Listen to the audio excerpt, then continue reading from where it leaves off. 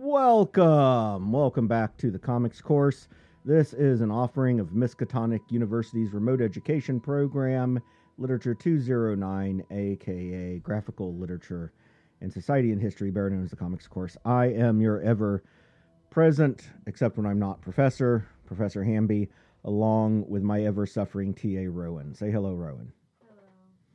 Yes, it has been a hot minute since we've been here, a couple weeks actually, because things got weird, which, you'd think we'd be used to, but somehow we're not.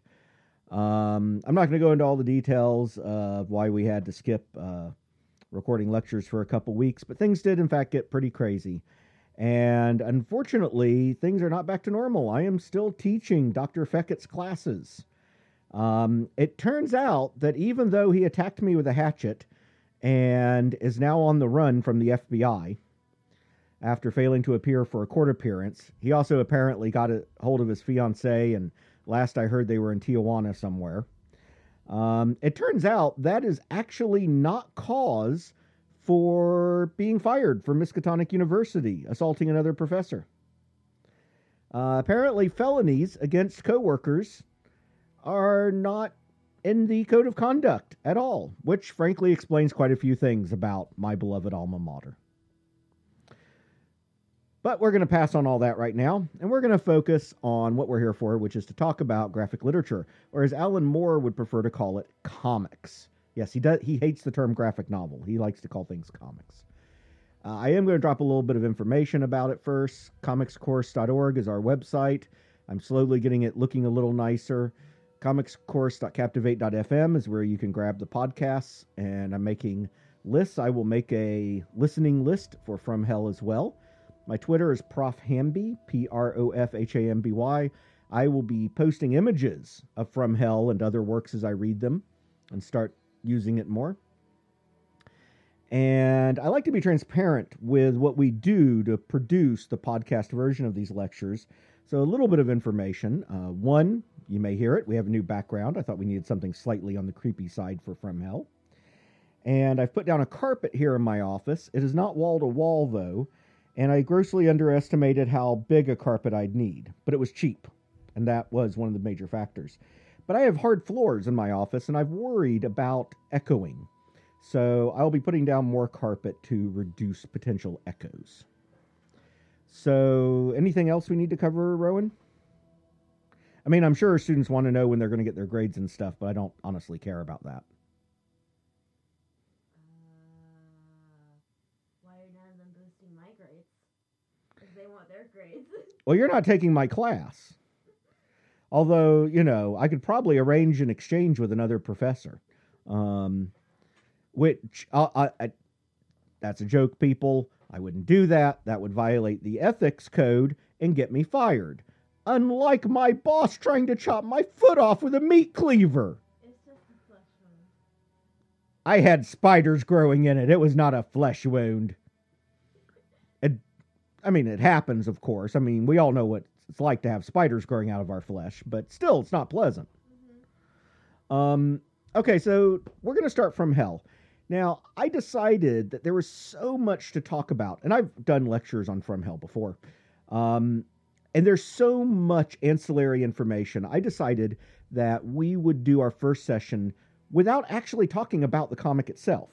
But, well, that's not entirely true, because we are going to talk about it, but we're going to talk around it. We're not going to talk about the content within the comic so much as information that leads up to it. Now, this does not mean that these topics won't come up during the podcasts while we talk about From Hell.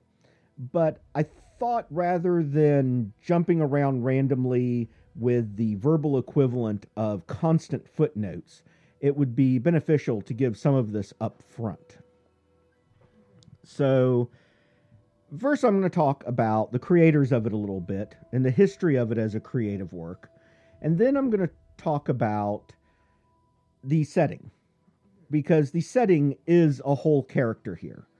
And unlike works that are mostly fictional, From Hell is actually mostly real, although certainly very critical fictional components to it.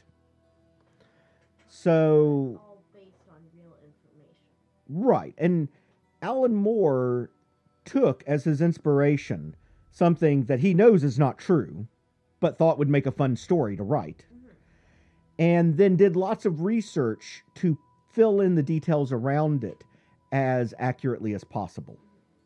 So let's start with Alan Moore. For those who don't know the name Alan Moore, he is a Scottish writer, comic book writer. He's extremely successful, which means that according to UK law, he's officially British now.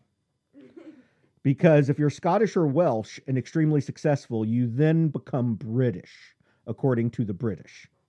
I don't know how that works, but I've been assured by British friends that is in fact what happens. Magic, according to... Magic. I suspect he doesn't agree. Interestingly, the artist on this title, Eddie Campbell, is also of Scottish origins, although he has also lived in Australia and currently lives in the United States, in Chicago. Meanwhile, Alan Moore is living in some sort of castle or something in Scotland. They've got lots of castles in Scotland. But Alan Moore, so Alan Moore and Eddie Campbell, in fact, both came up in the late 70s in the British comic scene. Now, Alan Moore kind of made his initial impact on some British titles that are well known, like 2000 AD and Warrior. 2000 AD is probably best known to American readers as the source of Judge Dredd as a character. As we head into the 1980s, though, he began doing work for Marvel UK. For those who don't know, Marvel UK was legally a distinct company from Marvel itself in most ways. They basically repackaged often black and white versions of Marvel comics and then occasionally slid new original material in there. And they started hiring Alan Moore. Now, by the early 80s, Jeanette Kahn had taken stock at DC and said, I want writers. I want writers who kick ass. I want writers who tell stories. I want DC to be the home of stories. And she decided that you had to break out of your traditional talent pools to find that. So she looked across the pond, and Alan Moore was one of those. Alan Moore's creations included absolute classics like Whatever Happened to the Man of Tomorrow, essentially the first actual Superman death story. Kind of, sort of. Absolute classic happening in the last days of Crisis on Infinite Earths.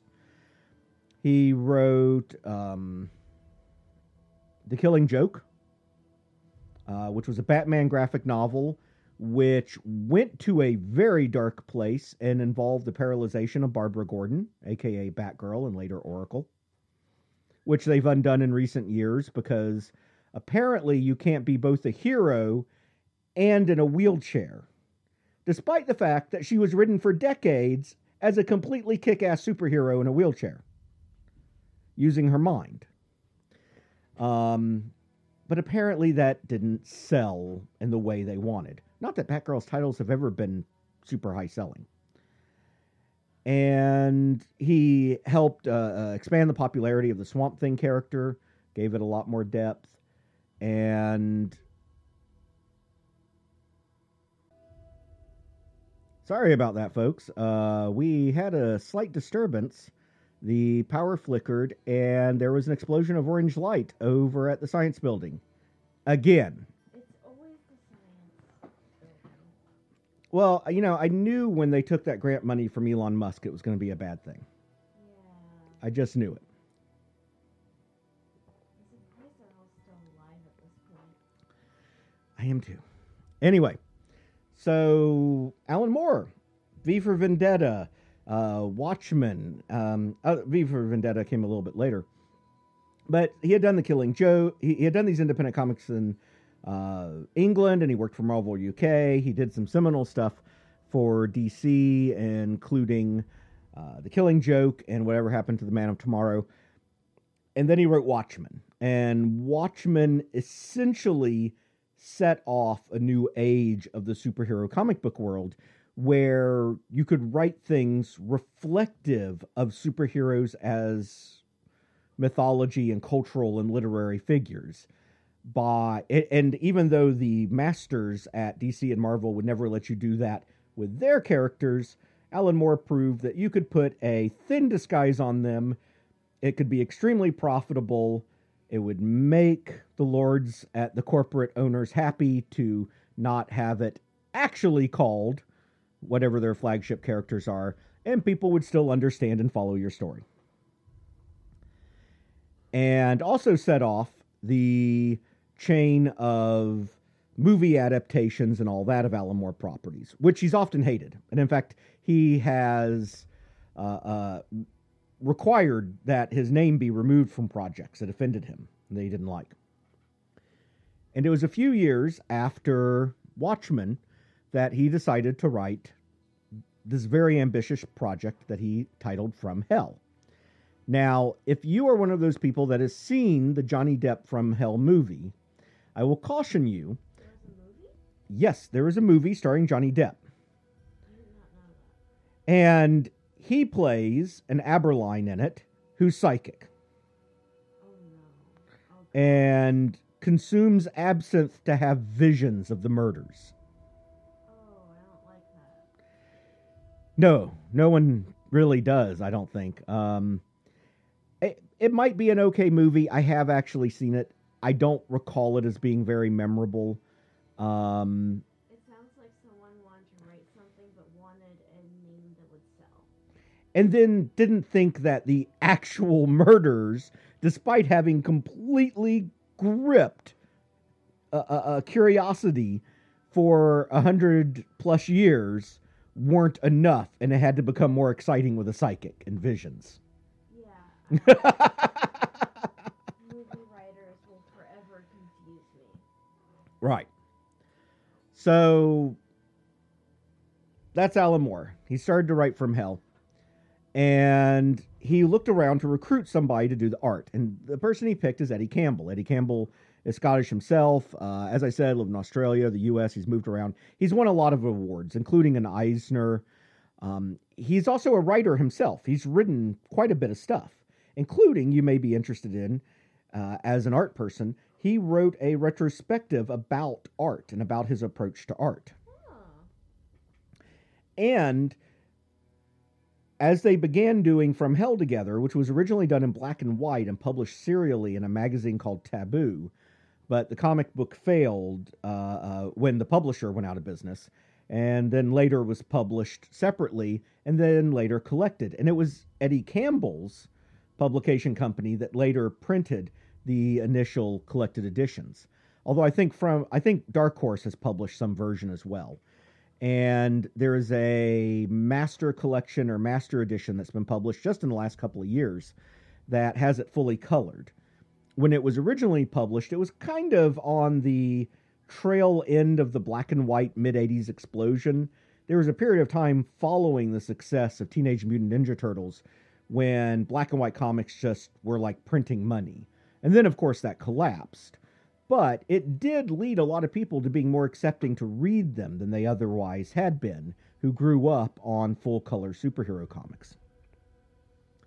And From Hell was black and white. You can buy it now in the Master Collection that's colorized. I don't care for it. Maybe if that had been the initial version I would have read, I would have liked it more. And I will post comparison photos on Twitter and show them in the podcast when we next meet, Rowan. Or next time we meet for From Hell, because the next one will actually be non-From Hell topic, as we talk about Tintin. But I prefer the black and white, and Eddie Campbell's style, which uses this pen and pencil technique, where he draws these sharp, powerful lines with pen, and then does shading and cross-hatching and everything with pencil. I think the black and white works better for From Hell than it being colored does. Also, the theme of From Hell and Old Whitechapel and the dark theme of the comic. And The starkness. I feel like it all would fit better in black and white. Now, I'm not saying the color is bad, but I have an affection for the black and white. And one of the things I love about the black and white is it forced Eddie Campbell to look at things like light and gruesomeness. I mean, one of the reasons Eddie Campbell was picked was that his style, which is very realistic and, well, not photorealistic. I don't want to confuse people. His style isn't photorealistic in the way that, say, some artists are. But he feels very constrained by realism. He wants it to look like a real person. He wants it to look like real streets. And he was picked in part because his style wouldn't glorify the violence. It wouldn't escalate it. It would just be what it was. And I think the black and white works beautifully for that. So that's how we ended up with From Hell. Eddie Campbell, great writer, brilliant artist in my opinion, and Alan Moore, who is a sensational figure. People love to talk about how he's a self-proclaimed anarchist and occultist and all these things. You can watch interviews with him where he rants on about mysticism and magic, which will become relevant as we talk about some of the motivations in From Hell. But then if you listen to him long enough, he starts talking about it all as symbolism. And there's a point at which I'm not sure that he's not just pulling people's legs. I was about to say, he seems like the troll type to me. But if he is, he plays a long game with it. And kind of goes back and forth. It may be half trolling, half real. Maybe. The extremeness of it may be a troll. That could well be. I mean, because I don't think he thinks he's actually summoning spirits. Mm-hmm. But he may feel there's something real there, even if it's not what people traditionally associate with occultism. Some sort of spiritual experience or something. And that will become relevant as we talk about some of the character motivations in From Hell. So what is From Hell? From Hell is a story of Jack the Ripper. If you're a Ripperologist, welcome! I love Ripperology. Ever since I was a teenager, pre-internet, I devoured books on Jack the Ripper. And now, with the huge resources available, I just soak them up. I love everything about Jack the Ripper. I do not believe we will ever solve it. There are too many problems to keep us from solving it. But it's almost the perfect set of crimes. They were gruesome, they were brutal, and they happened in a time that we have tons of information about and tons recorded. But little physical evidence. Right. It happened, 30 years later, police procedures had improved. We might still have reliable DNA stored in a vault somewhere. If it happened just a few years later, we might actually be able to catch the guy. But it happened at just the right time where we have lots of information, records were kept, such and such, but physiology wasn't very advanced. Yeah. And 30 years before, newspapers weren't as big, the story wouldn't have spread as much, the sensationalism wouldn't have been as big, there wouldn't have been as much reason for people to write fake letters. I mean, so it happened right at that sweet spot to where we have so much to consume for it, but realistically, none of it's really useful for solving anything. It's perfect. It feels like an actual book. I mean, the story is amazing and something to sink your teeth into. Now, that hasn't kept people from wanting to claim they've solved it, of course. And some of it has just been pretty pathetic in attempts to solve it, in my opinion. Including the one we're going to talk about, which is Stephen Knight's 1975 book, I think. Maybe it was 76, but I think 75. Jack the Ripper, The Final Solution. Now, Stephen Knight was not the first one to come up with the theory that the royal family was somehow involved in the murders. That theory had come around a few times before and really been popularized, I think, in the early 70s. But what Stephen Knight did was he found this guy named Joseph Gorman. And Joseph Gorman, who sometimes called himself Joseph Sickert, claimed that his grandmother had been one of the first girls and had had a baby with the Crown Prince of England, and that was his mother,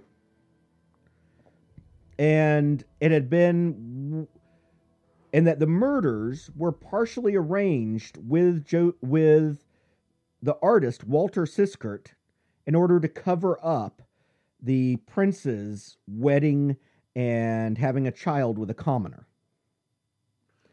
and that the artist then later married the daughter, which is why Joseph Gorman was actually Joseph Siskert. And if it had been true, his mother would be the legitimate Queen of England, and he would be in line for the throne. Now, he later admitted it was a hoax and a fraud, long after the book was published and drew a lot of attention. Right after he made his money. Right. Presumably. And the whole thing was just ridiculous. I mean, even by the 1970s, they probably could have done something with at least his blood work to determine that he wasn't, descended from the royal family. Although maybe not. I don't know how many descendants there are of Queen Victoria. She was the last of her house, and a new royal house took over after her. But I'm not a huge Anglophile. I don't follow the British royal family much. But there are a lot of people that do. And of course, there's a mystique associated with the royal family. I think in this day and age, actually, Americans are more obsessed with it than the British are. So the British make fun of us. Right. But there are British who are still obsessed with the royal family, certainly. And back then, even more so. And the idea, the sensationalism of a royal family member involved in this horrible scandal was just too appealing to them. Mm-hmm. Too appealing. So people jumped all over it. So this was the book that Alan Moore picked up, and he knew it was bullshit, but he read it, and he went, there's a neat story to write here, using this as the basis. Mm-hmm. So let's be very clear. The actual plot, because Alan Moore borrows Siskert the artist, he borrows a secret relationship from the Crown Prince, he borrows the involvement of Dr. William Gull, and he puts additional elements in all this that wasn't in the Jack the Ripper, The Final Solution book by Stephen King. Stephen King? Stephen King. Am I misremembering a name? I might be. I don't care. Sorry, it's been a long day, folks. It's been a very long day. And yeah, so he knows it's bullshit, but he thought it'd be a cool story. And that's where he was coming from when he wrote it. So let's talk about London, 1888. These crimes are happening. Usually when we talk about a lot of graphic literature, the place, the time, these are factors that influence the writing and influence how we understand the story. But here, all of this are characters in their own right. Mm-hmm. The setting, the time, the culture, the attitude, all of it. And I want to tell people, if their idea of what London is from some movie adaptations of A Christmas Carol or Sherlock Holmes stories, take all of that and throw it out the window. Well, no, I was going to say take that and ramp it up. And yeah, throw parts of it out the window. Because what you see very often, you see the poor people in the streets. That's true. You see the coal smoke from the industrialization. That's true. What you don't usually see in those things is that it was a bustling metropolis. People think somehow that the behavior of metropolis is a modern thing. That you go to New York, the city that never sleeps, and it's the only city that never sleeps. I hate to break it to you people, every big city never sleeps. London, New York, Houston, Los Angeles, Tokyo, Paris, plenty of other places, Shanghai. These big cities don't sleep. And London was a big city in 1888. And this is part of what influences what we know about the Ripper murders, because there were people awake at 2 a.m. There were people doing deliveries at 2:30 a.m. There were people used to the movements of other people at those times. There were people awake at all hours of the day and night. Coming and going from jobs. Ports ran 24 hours a day unloading ships. There were witnesses everywhere. Right. And we know some of what these places look like. Now, unfortunately, you can't go on Google Maps today and find these places. Whitechapel is very different now. In fact, my understanding is it's kind of a little bit of a bourgeoisie, ritzy, upscale, yuppie area now. And So different. and it's been so long that some of those streets are literally just gone. Uh-huh. I mean, the streets don't even exist anymore as new blocks have been laid down and all that. But there are some markers, and there are places you can go online, and they'll even take you to like Google street photos of those places. So you can be like, okay, it's an office building now, but this is where such and such was murdered. And some of them are still upkept. I know they do tours and stuff. Yeah, although some of the places were built later and Mm-hmm. are just for tourists. Mm-hmm. But 1888, by this point, Britain was going through a ton of changes. The population of the country had more than doubled in the last century. Industrialization was huge, of course, bringing with it lots of other problems, including environmental with all the coal smoke.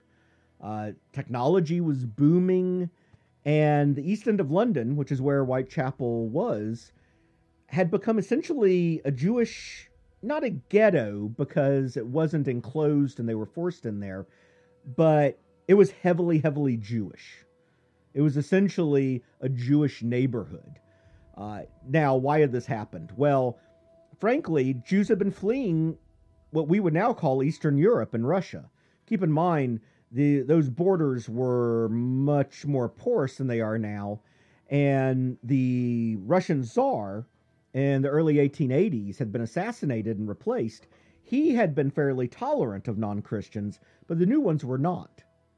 And so from 1881 onwards, we saw Jews, especially from places like Hungary and Poland, fleeing Europe, and quite a few ended up in England. So yes, those people who believe that anti-Semitism somehow originated with the Nazis in the 1930s, no. Anti-Semitism goes way, way back. Pre-Middle Ages, through the Middle Ages, continuing modern problem. And by 1888, the East End of London was filled with synagogues, Jewish tailoring shops, doing all kinds of craft work, including butchers. That will come up in the story later, too. Including, Yiddish-speaking schools. So, and of course, when you have a big influx of people, especially people that the native Christians distrust and have this sort of antagonism for, as well as being accused of doing things like taking our jobs. I'm sure you've heard that before. So there was a lot of hostility towards the Jews who had come into the country and were living there now, many of whom had been there for quite a long time. Oh yeah, and I mentioned Poland. They were coming from Germany also. Lots from Germany. So history repeats itself, right? Now, while all this is happening, poverty is a major problem in the East End. But the middle class is growing. Nobility is gone. The Industrial Revolution's in full swing. And there's a growing middle class. So there's growing numbers of shops and entertainment. There's a growing class of people like artists who don't necessarily need patrons from the nobility anymore. And well-to-do people may rub elbows with the nobility. That will come into play as we talk about Jack the Ripper too, because this story idea of having to cover something up can't be done purely by the nobility anymore. It involves others, and those characters will become important to the story. So I do want to mention very quickly the Queen of England. Queen Victoria, she passed away in 1901, about 13 years after the events in Whitechapel. She was the longest running English regent at the time. I think she actually still is technically. I think Queen Elizabeth II has another year or two to match Queen Victoria's reign. Yeah. But don't quote me on that. Yeah, I think that's correct. That sounds correct. But I'm going to throw a few things out here for people. First of all, the conspiracy theory about the royal family, in case you believe it in relationship to Jack the Ripper, is absurd on a number of levels. One of the things that people say, of course, is this was all masterminded by Queen Victoria. She let it up, blah, blah, blah, or at least she consented to it. Point of fact, her staff keep diaries and books. They keep copies of the letters that she sends and many of them that she receives. We have lots of documentation about her daily life. There is nothing even vaguely implicative in there anywhere that she was involved in any sort of conspiracy or cover-up. In fact, what we have are letters that she wrote to the chief of police and to the Secretary of State saying, why don't you have more police in Whitechapel? Why can't we solve this as a manpower thing? Why can't we flood the streets and have bobbies on every police quarter and capture this guy? She was urging them to do more. And for good reason. And again, we'll talk about this over the course of From Hell, but this captured the public's imagination, and their imagination was that the cops were completely incompetent, which They were. it could be a little, it's complicated. It's a little unfair to call the police completely incompetent. Although Lord knows there were things that happened in the course of the investigation that did not give the public any confidence in them, for good reason. Throwing stuff away. Well, that happened later. That happened after. But that is one of the reasons we can't solve some things now, was when the case was eventually closed, they had no concept of material retainment for future investigations. Police were welcome to just take things as souvenirs. So we don't even know where the famous letters are or if they're destroyed. Right. We have, ironically, some photographs of some of them, some things that we don't have the originals of. But there are some things that people have shown up with out of their attics and literally said, this is the scarf that Mary Kelly was wearing when they found her body, and it has DNA in it, and we can solve the murders with it. And it's like, wait a minute. So you're saying this was in the police inventory, and then when they were throwing stuff out, a copper took it as a souvenir, and then he gave it to his kid, who gave it to their kid, and it sat in the attic. So it's had how much potential cross-contamination over a century plus? And we can't even really confirm it was it? It's useless. Yeah. And for those of you out there who are saying, wow, they could do, like a carbon life thing to distinguish the older DNA on it from newer. Okay, you've watched too many Jurassic Park films and stuff. Things like isotope decay and half-life have margins of errors in millions of years. That's why when they talk about things like fossils, they're like, it came from this era, which was 200 million years long, because they can't narrow it down. You can't narrow things down with decay to a year or a decade. It doesn't work. Because fossils could be hundreds of years apart. We don't know, and we can't know. Right. And when you pull DNA from things, a lot of times DNA is just unusable, especially if it has not been stored in a way to help preserve it. That's why police put stuff in baggies instead of just throwing them on the table. And isolate them and put them in controlled freezers and all this kind of thing. I mean, we have procedures and we don't just throw stuff right. out. When we dig up a dead body that's been in the ground, A, being in the ground can help preserve it. B, it's been in a box that may help preserve it. It has less temperature variation that way. And then they're still not sure out of a whole body they can get usable DNA out of it. They've gotten way better. But what the heck do you think they're going to do with a scarf that's been sitting in somebody's attic for 70 years? Who knows how many people have worn it and played with it and touched it and handled it. And you think that they're going to get usable skin cells off that? Yeah. Even if they can get usable skin cells off it, they can't prove they were Mary Kelly's skin cells. We don't have her DNA. So we're never going to solve this. It's all done. It's all gone. The police made some major mistakes in the investigation, and did some things that just made them look like idiots. And kind of permanently damaged the image of the police for hundreds of years. Well, it hasn't been hundreds of years since then yet. But for a couple of years. For decades, certainly. And we still have newspaper comics and stuff from the time period making fun of them. In fact, I talked about one of them in our very first lecture, where the police are stumbling around blindly with a blindfold and can't see all the ruffians around him. But this is the world at the time. And some of these missteps that the police made were frankly because the population were women, and it was the East End of London. And I want to go through a few things that happened in 1888 to help give you a picture of the time period. And how different it was from how you may think of London today. March 23rd. This is all in 1888. I'm going to go chronologically. March 23rd. A meeting was called for the establishment of the Football League. Now, we think of British football as an absolute cornerstone of British life. But they were just now starting to organize it as a league. Nobody was running around in Man U shirts screaming the Fighting Reds yet. Or singing, Sheena Easton songs.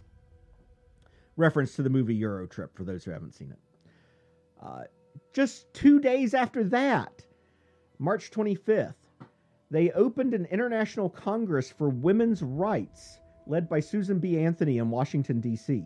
Now, this isn't London, but the victims were women, and issues with women both led to the crimes and are a big factor in police response. So think about this. This was the year that women were just starting to organize and discuss pushing for the right to vote, for suffrage and things like that. This was very early on. Now, some women did have jobs, but the jobs available to women were far and few in between. Things like seamstress, clothes washing, maids, and they often didn't pay well at all. So, of course, a lot of women turned to the oldest profession on earth, sex work. It was a way to make money, and it was a way they could make money. And some women who had reputable jobs may have still done a little bit of sex work on the side. Which brings us up to Emma Smith. She was a London prostitute who, earlier in 1888, was attacked by 3 men in Whitechapel. Now, she has sometimes been accused isn't the right word here. She has sometimes been identified as, well, maybe she was the first Jack the Ripper victim. No. The details of the crime are pretty hideous. I'm not going to go over them right here. It's not necessary. But she was attacked by 3 men who were thugs. It wasn't an individual. She was beaten badly. She wasn't eviscerated or vivisected or anything like that. But it does show that crime happened in Whitechapel, and it happened against women. Women were not a special class. If you have watched, Sherlock Holmes adaptations, and the women are very prim and proper, and no man would dare raise his hands because it's not gentlemanly, that's not what life in Whitechapel was like, folks. No. The bitch is in your way, the bitch gets cut. That was the attitude of a lot of people. Now, we move onward to June, and I thought this was interesting when I read about this. So the Bishop of Lincoln was called to account for using ritualistic practices in Anglican worship. Now, this may sound funny, but this is the great age of the Freemasons and Egyptian mysticism and all this stuff. And that's going to become relevant in From Hell when we talk about the Freemason connections that are brought up. Because, of course, Alan Moore included the Freemasons, because if you're going to do insane batshit conspiracy theories, you might as well throw the Freemasons in. And frankly, if the upper class of British society in the 1880s had done a bizarre batshit conspiracy, Freemasonry probably was involved in some way. Because they're the Freemasons. Well, and because they were sort of the social club of the upper class. It may have had nothing to do with Freemasonry itself, except they probably talked about it while having drinks at a Freemasons meeting. But there is an additional element here because of Dr. Gole's psyche and his mental state. Moving onward just a month later, in July, the London Match Girls strike of 1888. This is very famous in labor circles. 200 workers, young girls, they were only beginning in that day and age to implement laws that children shouldn't be put to work. And at that point, children were still working. They had started to institute laws that very young ones didn't, but, and I'm not an expert on the history of labor laws, but you start talking about 13, 14, they were still going to work for 60 hours a week in the factories to help the family make ends meet. And so a bunch of girls getting together, and especially young ones, and having a strike was a big deal. And they talked about the working conditions. They got press. There was a female journalist named Annie Besant who published stories about them, and they began to talk about unionizing. So we again have this women can be ignored, women are this other class, and they're starting to push back, but it's the very early days of it. And then we jump up to August 7th. Now, this is an interesting one. In London, the body of Martha Tabram is found. Now, depending on who you ask, she's a seamstress or a prostitute. Maybe both. Yes, the reality is that she rented a room and she made a living as a seamstress, but she may have turned the occasional trick here and there to help make ends meet. By the way, if anybody's wondering, there's not going to be any shame on this podcast about sex work or prostitution or anything like that. You need a couple of shillings to put together to put bread in your belly? Hey, consensual deal between you and another person, that's your business. I'm not going to fault anybody. I have seen published articles where journalists from this time period have said, it is better to starve to death than to turn to an immoral sex act. I'm like, No. have you ever starved to death? I have a feeling the guy who wrote that has never been in danger of starving to death. Yeah, I have never been in danger of starving to death either. However, I'm not stupid, and I know it would suck incredibly. Right? I've read enough about people who have almost starved to death, and I don't even like to imagine how they felt. Right. And then after that, later in August 31st, in fact, a few weeks later, is when Mary Ann Nichols, the first official victim of Jack the Ripper, is found. However, the Martha Tabram, a attacker rushed in, stabbed her repeatedly, and left. And there were a lot of elements similar to Jack the Ripper. I think there's a very high chance that was the actual first Jack the Ripper attack. Because he probably had many physical attacks against women before finally murdering someone. Well, and we know there's a behavior with this sort of person where they escalate over time. So, I mean, a young Jack the Ripper probably tortured animals, killed animals. If he follows a typical pattern, he became a peeping Tom. It's not uncommon for serial killers to have issues with their chosen target group. Sexual frustration may be a part of it, but not necessarily. Although in Jack the Ripper's case, given his victims and attacks, always triggered the female genitalia. Yeah, I suspect he had issues with women. By the way, that's another thing that people point out about Prince Albert. They're like, oh, he had syphilis. No, he didn't. His symptoms were asymptomatic with syphilis. By the whole thing people like to say about, 4 doctors attended his death and none of them brought up syphilis. Look, the royal family wouldn't have brought in doctors who said the crown prince died of syphilis. But his life was extremely well documented, including appearances he made, places he traveled, things he did. Syphilis has a very specific progression that takes a long time. It is not Yes, and he did not show the symptoms. He would have had to have gotten it when he was like 9 years old. Mm-hmm. And he would not have been able to do some of the things in his life that he did. Mm-hmm. So it is just not reasonable to believe that he had syphilis. But that brings us up to, August 31st, 1888, Mary Ann Nichols. But that's not actually where we're going to begin from, Hell. we're actually going to begin From Hell with skipping forward in time. And then we'll come back to some events before the death of Mary Ann Nichols that lead up to it. I'm going to try to not to do one chapter per lecture, which I have done in the past, because there's so much information. I'm going to try to do about 3 chapters per lecture, just so that we're not doing From Hell for 5 months. Although I could talk about it for 5 months. I could listen to it. Yeah. 5 months. But, folks out there, start thinking about what you want after we're done with From Hell. Now, in 2 days, we'll be back, and we're going to do Tintin, The Adventures of Tintin by Hergé, which I hope I'm pronouncing correctly. And you said you found some surprises while researching. Yeah, I will admit, and I'll talk about this more next time, but a little, sneak peek for you guys.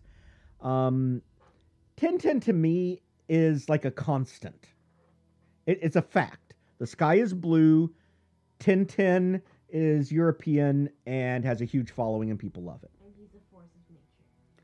Right. I mean, Tintin is just there. He's part of the cultural background for European comics readers. And I'd never questioned that. And I never thought a whole lot about it. Tintin to me was like Superman. He's just there and just popular for people who like him, even though I'm not particularly interested in the character. And so reading up on the origins and the life of Hergé, I found some stuff that I did not know and I thought was interesting. And I will share that. So that's in 2 days. Join us then. Keep reading comics. Bye.